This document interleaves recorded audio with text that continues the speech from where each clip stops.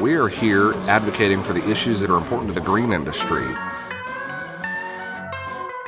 Hey, everybody ought to know by now, you can't do business without politics. We believe that these ordinances violate the Texas Constitution. It's coming straight out of Austin, and it's something the Texas green industry ought to know about. This is the Green Report, bringing the capital to you. Hello, TNLA members. My name is Rich Kling, and my company, Merchant Owl, is proud to be an endorsed services provider of TNLA. We offer discounted pricing on credit card processing and POS systems to all TNLA members, and we guarantee our savings. Contact us today for your free savings analysis. Okay, folks, welcome back to the TNLA Green Report. I'm your host, Ryan Skrabarczyk, and today's guest, we have Tiffany Dow-Lashmet with the Texas Agriculture Law Blog. Tiffany, thanks for being our guest today. Yeah, thanks for having me, Ryan. So tell us a little bit about your blog that you have online. I think you're also an attorney with the Texas A&M AgriLife Extension Service, but why don't you kind of tell us about your background? That's right, yeah. So I grew up on my family farm and ranch out in New Mexico and was real involved in 4-H and FFA and all those sort of ag things growing up. I have my undergrad degree in agricultural economics from Oklahoma State, and then my law degree from the University of New Mexico. For the last 7 years, I have been working for Texas A&M AgriLife Extension as an agricultural law specialist, which is basically my dream job. I get to kind of travel the state and work with farmers and ranchers and rural landowners to help educate them about legal issues that could impact their operations. I do that usually when we're not quarantined. I do that in live presentations. I've also got the Texas Agriculture Law Blog that you mentioned, where I post just information about ag law. You know, if new cases come out, if I do checklists or anything like that, it gets posted there.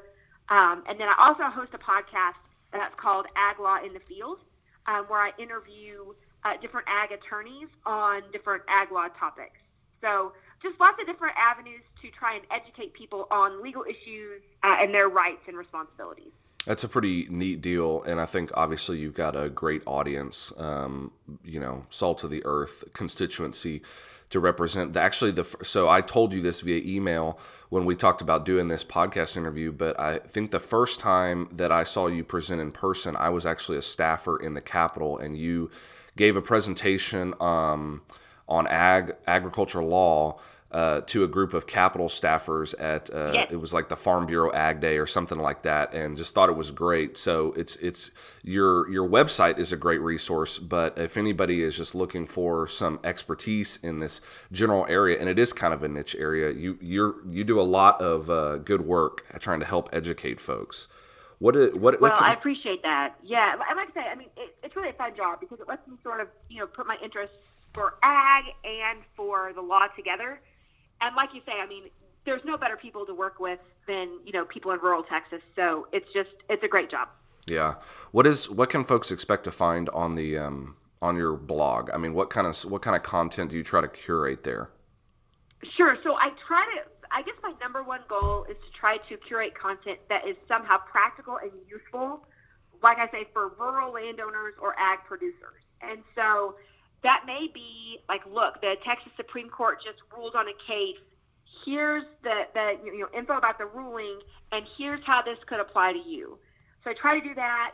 I do a little segment sometimes called Questions from Tiffany's Desk, where if someone has called or emailed me with a question that I think is good and kind of applicable to other people, I'll answer that in a blog post.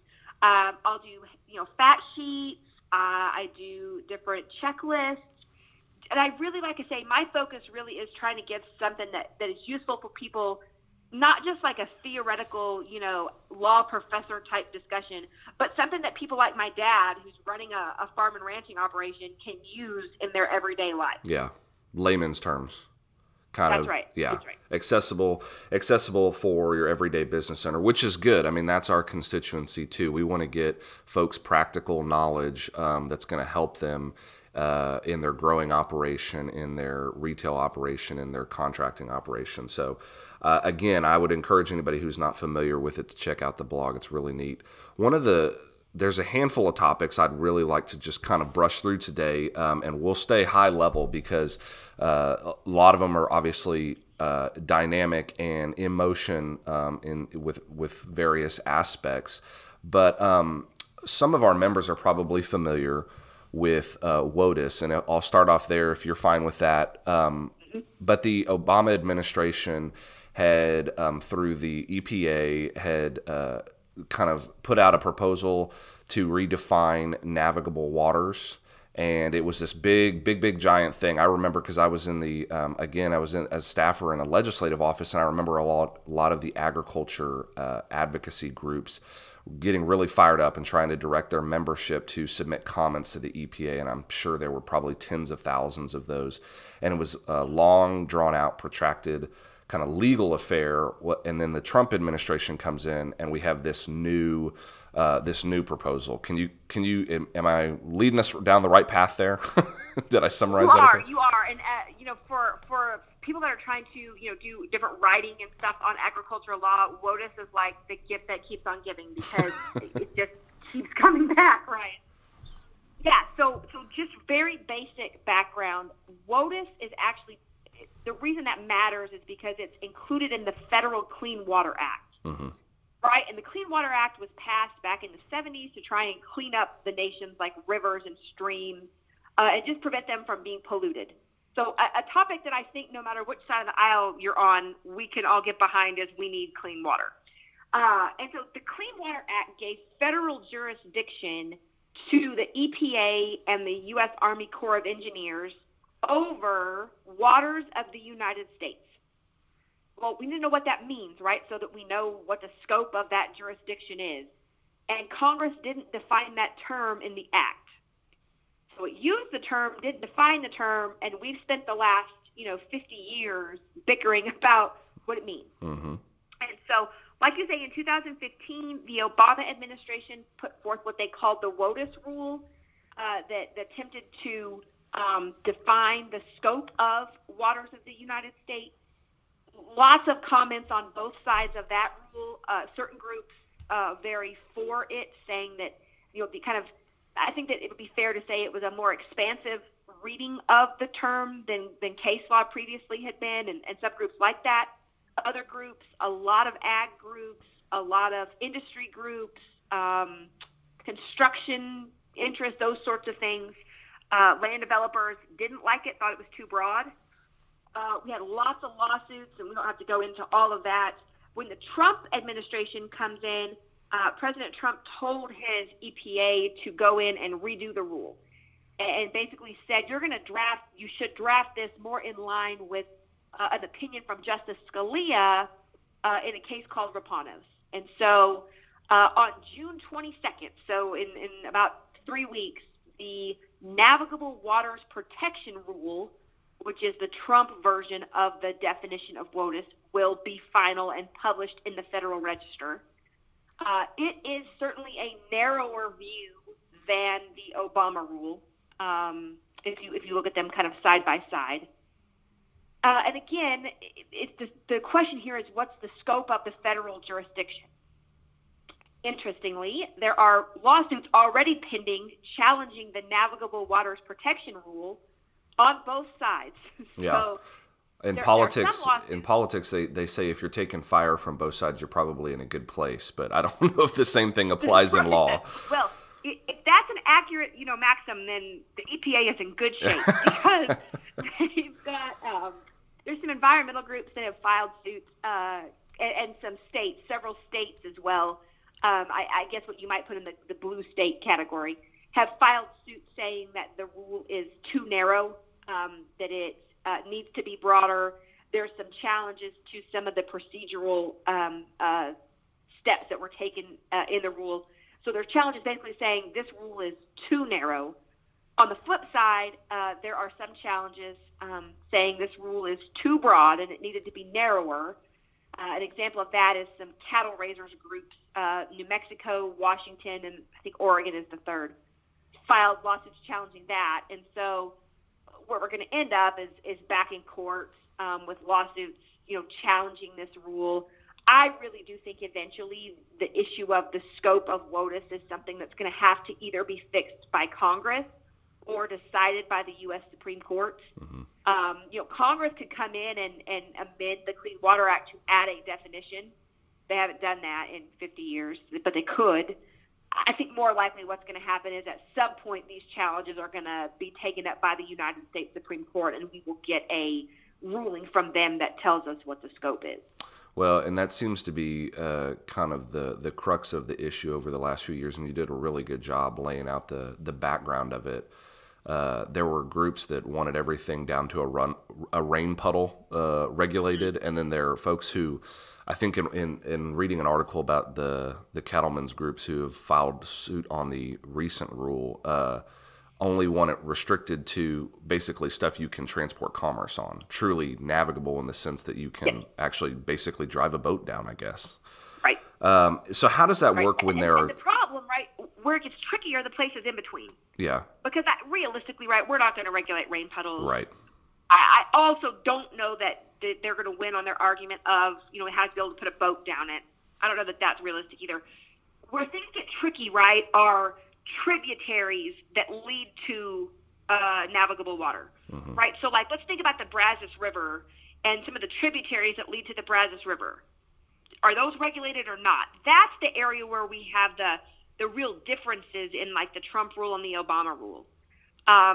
One of the big differences is the issue of ephemeral streams, right? Streams that flow only when it rains, for example. Are those in or out? Those are the harder questions where I think, the nuances are, and frankly, where the lawsuits are over questions like that. Yeah. Yeah. Well, how does this work with multiple lawsuits on different sides filed in different jurisdictions? I mean, what's a likely path forward with that? Well, this is going to be typical lawyer for you. I think it's just going to depend on, the judges, what they do. We don't really know. For the Obama rule, there were, same thing, multiple lawsuits in different jurisdictions. At one point, a court entered a nationwide stay on that rule and just sort of said, time out, it's not going to be in effect anywhere in the country until we get some of this legal stuff sorted out. I'll spare you the details, but that got lifted. At one point, we had where certain states that were involved in one specific lawsuit had an injunction against the rule. Other states didn't. Yeah. And so for a period of time, we had different rules in different states, which that was a patchwork mess. Yeah. So any of those things could happen. I mean, we could see a nationwide stay. We could see this go into effect everywhere in the country, and we just have lawsuits. We could end up with a patchwork. It just sort of depends on what the different courts do.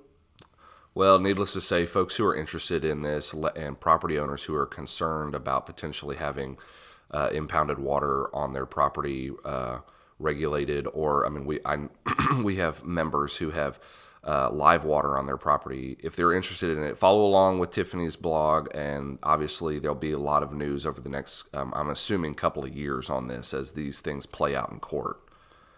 Yeah, no, I think that's exactly right. And I'll just very briefly, Ryan, the frustrating thing about this rule for me, right, it's all super interesting from a legal standpoint when I sit in my, office in town.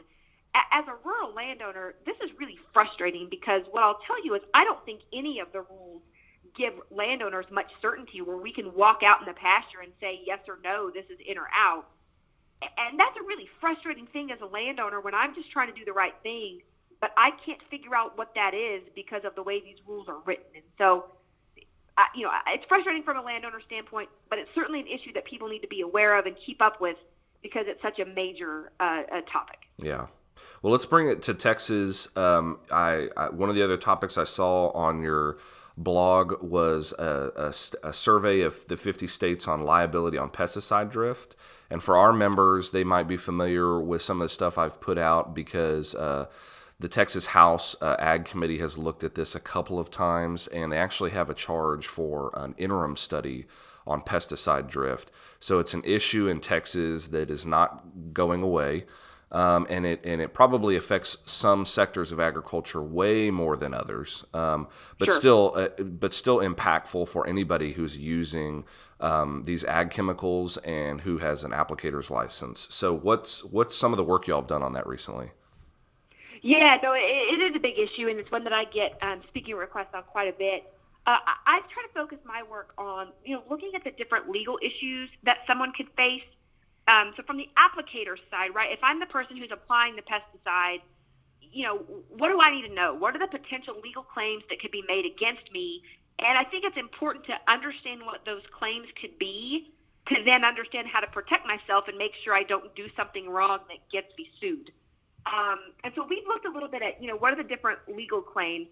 By far, the most common claim you'll see in a pesticide drift scenario is a negligence claim. And that's just very simply the question of, look, did that applicator act as a reasonable person when they were applying that chemical? The most important thing for any applicator, right, is to follow the label. Yep. That we always say the label's the law. Mm-hmm. And from a negligent perspective as well, right, if you can prove that they did not follow the label, boy, from a plaintiff's perspective, that's a pretty tough case because that's pretty good evidence you didn't act reasonably, right? So negligence claims are by far the most common. There are kind of two interesting issues, and that's what that 50-state survey was on. One of them is the idea of, could a person be held strictly liable for pesticide drift? Now, strict liability, unlike negligence, we don't look at your actions and try to decide if they are reasonable or not. For strict liability, they basically say, look, there are some things that we do that are just so inherently dangerous that we're going to impose liability if something happens, and we don't care how reasonable you were.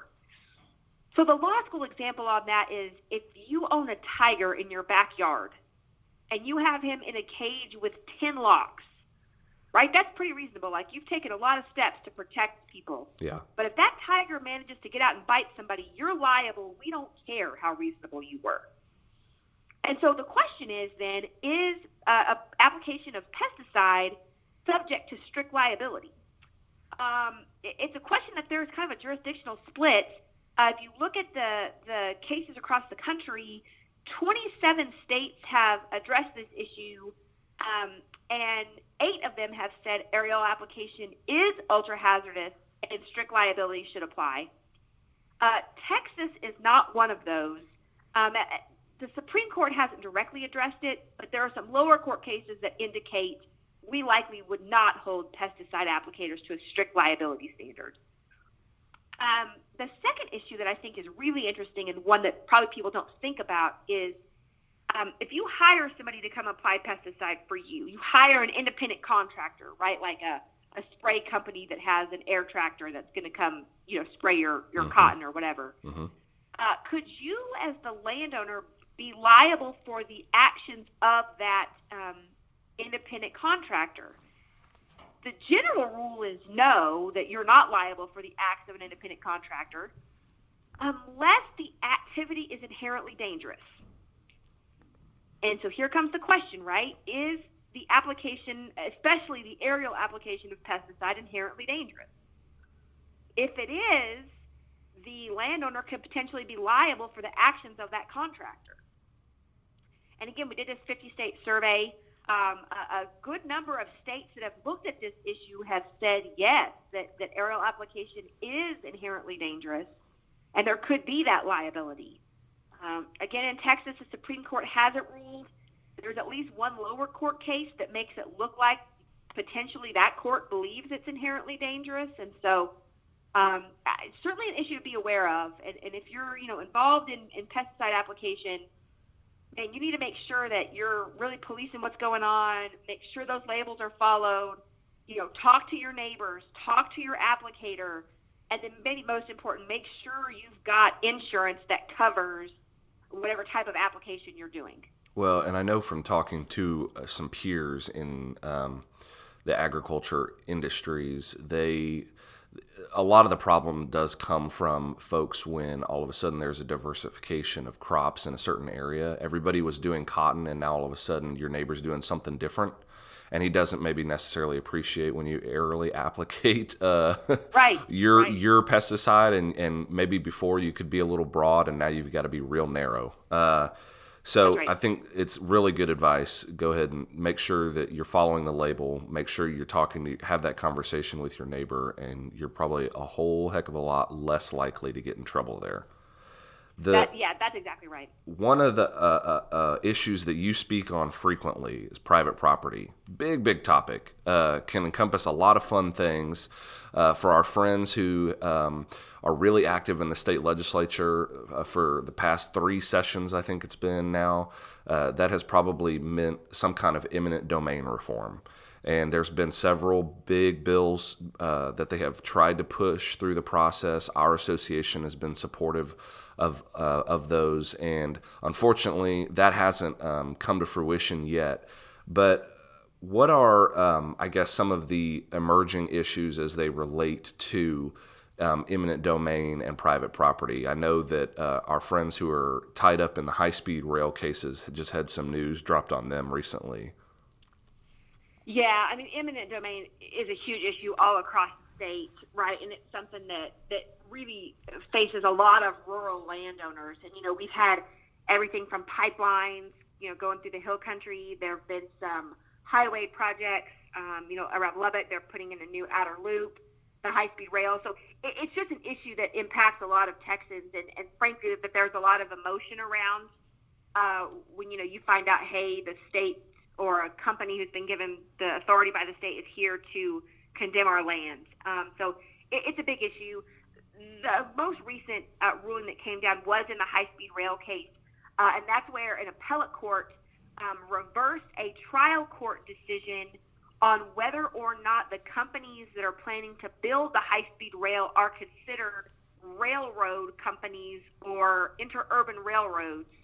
And that may sound like a strange question, but the issue is really interesting. So what the plaintiffs, the landowners in that case, allege is, look, these companies don't own any trains. They don't own any tracks.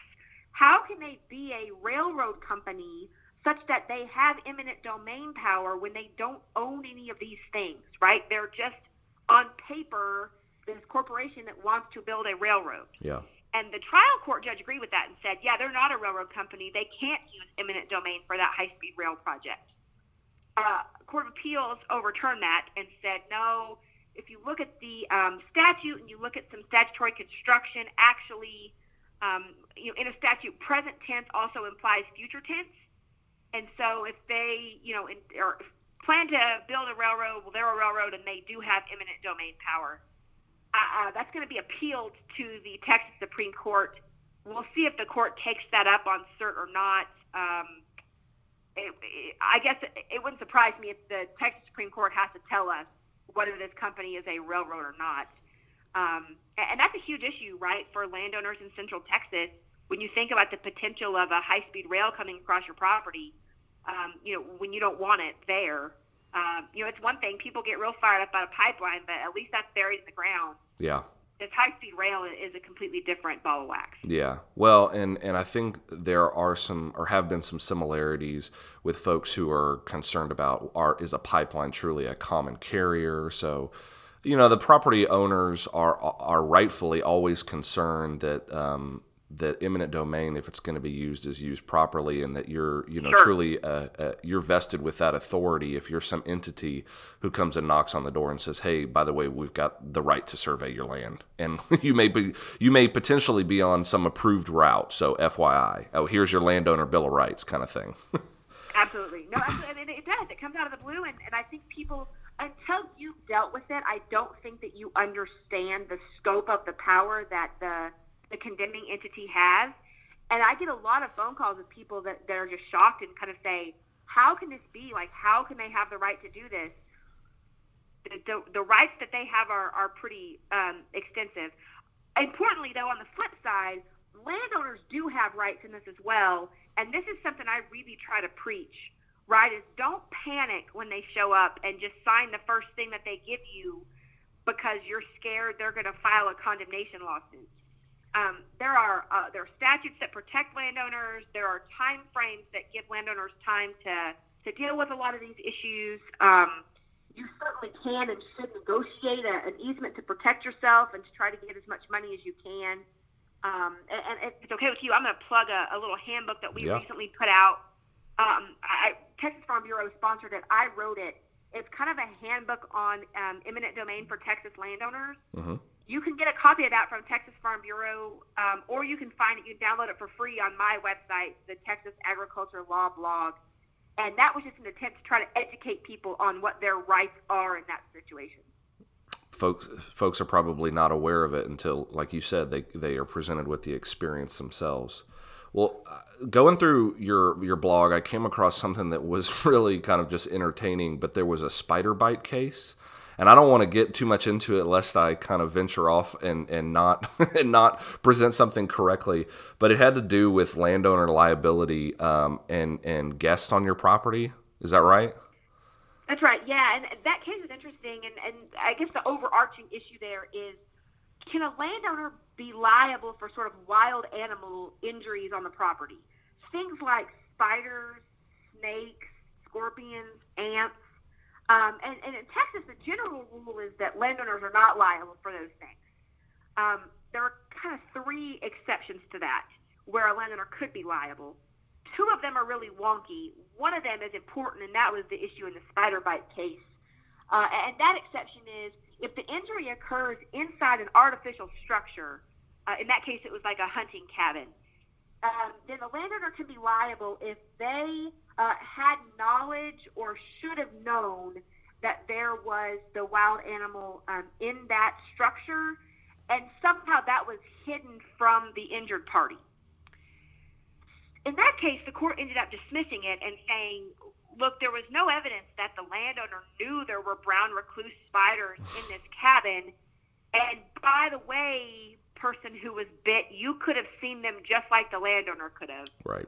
And so they dismissed the case. But certainly an issue, I get a lot of questions on rattlesnakes, right? If we let people come out to our property for whatever and they get bit by a snake, am I liable? And the general answer to that is no. Well, I think it's a curiosity probably for some folks in our industry because of the amount of public that gets invited onto private property, whether they're in a retail setting or wholesale, or some of the growers, if they're opening up and letting the public come in for whatever reason. There's a kind of interesting part in Texas law related to agritourism and some things landowners can do to limit their liability there. You have a couple of blog posts on there, and I think I saw a video of your kids standing in front of a fence sign that is helps you limit your liability. But what can somebody do there? Yeah, that's right. So there are a couple of statutes.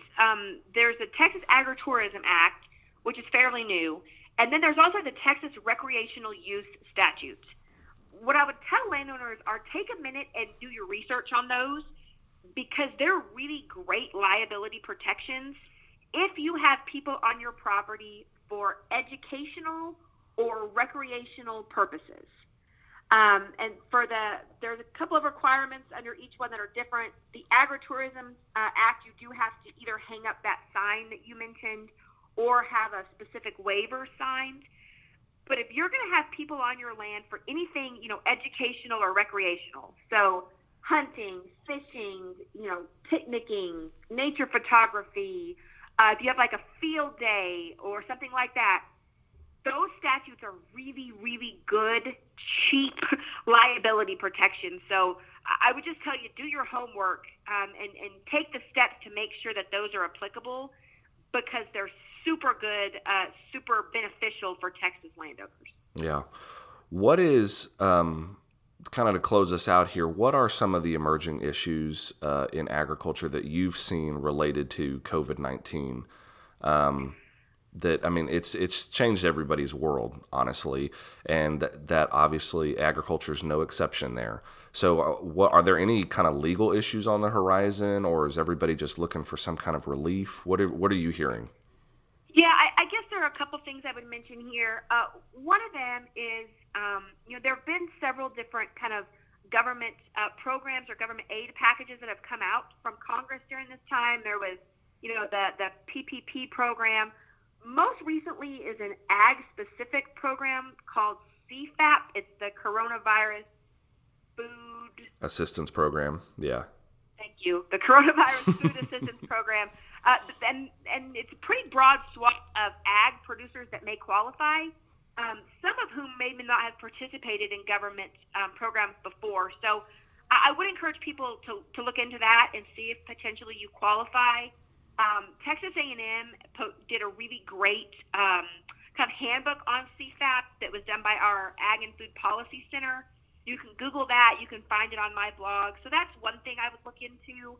As far as legal issues that have come up, all of a sudden contract lawyers have become really important, and people are wondering why they didn't read the fine print in contracts on things like force majeure clauses. Yep. Right? And so there have been a lot of discussions and questions about, look, we're going to have to cancel this event we had planned. Can we get our money back? Do they get to keep the deposit or the penalty? And so that's been another major issue is contracts. The third thing I don't think we've seen necessarily yet or not much yet, but I think there's a lot of concern about potential lawsuits due to the spread of COVID, right? So if you had an event on your property and you could trace back, someone who was infected that was there, can you as a business owner potentially face liability?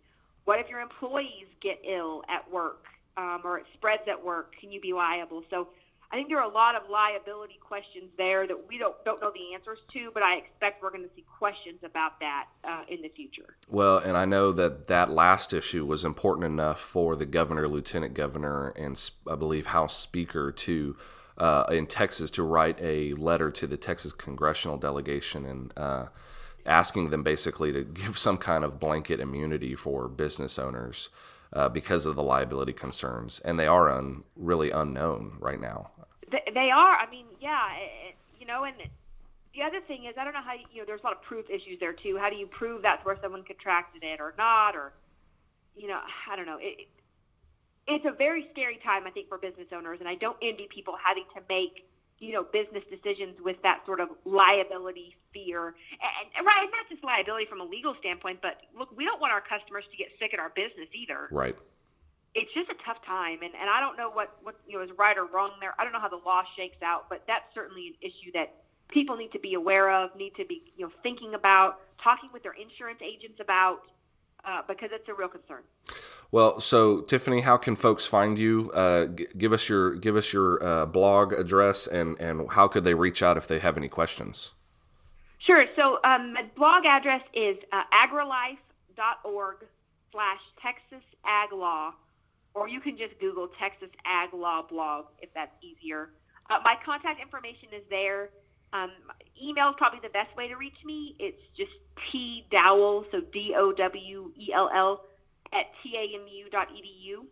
And I'd sure be glad to answer any questions that folks have or try to point you toward resources that might be helpful. Well, Tiffany, we certainly appreciate it. You've been a wealth of knowledge, and I hope that we can bring you back on some future issues because I'm sure I've subscribed. I would encourage our folks to subscribe, and there's going to be some fun information pushed out in the next couple of months. But thank you for your time today. I really appreciate it. Yeah, Ryan, thank you so much for having me. I really enjoyed it. All right. Hey, folks, I hope you enjoyed that podcast episode. I want to say thank you to our audience for listening, and also a quick word of thanks to our guests, as well as the staff at TNLA for helping produce and edit this podcast. You can find the TNLA Green Report online at tnlaonline.org or via your Google or Apple podcast software. Be sure to subscribe and give us 5 stars. Thanks again.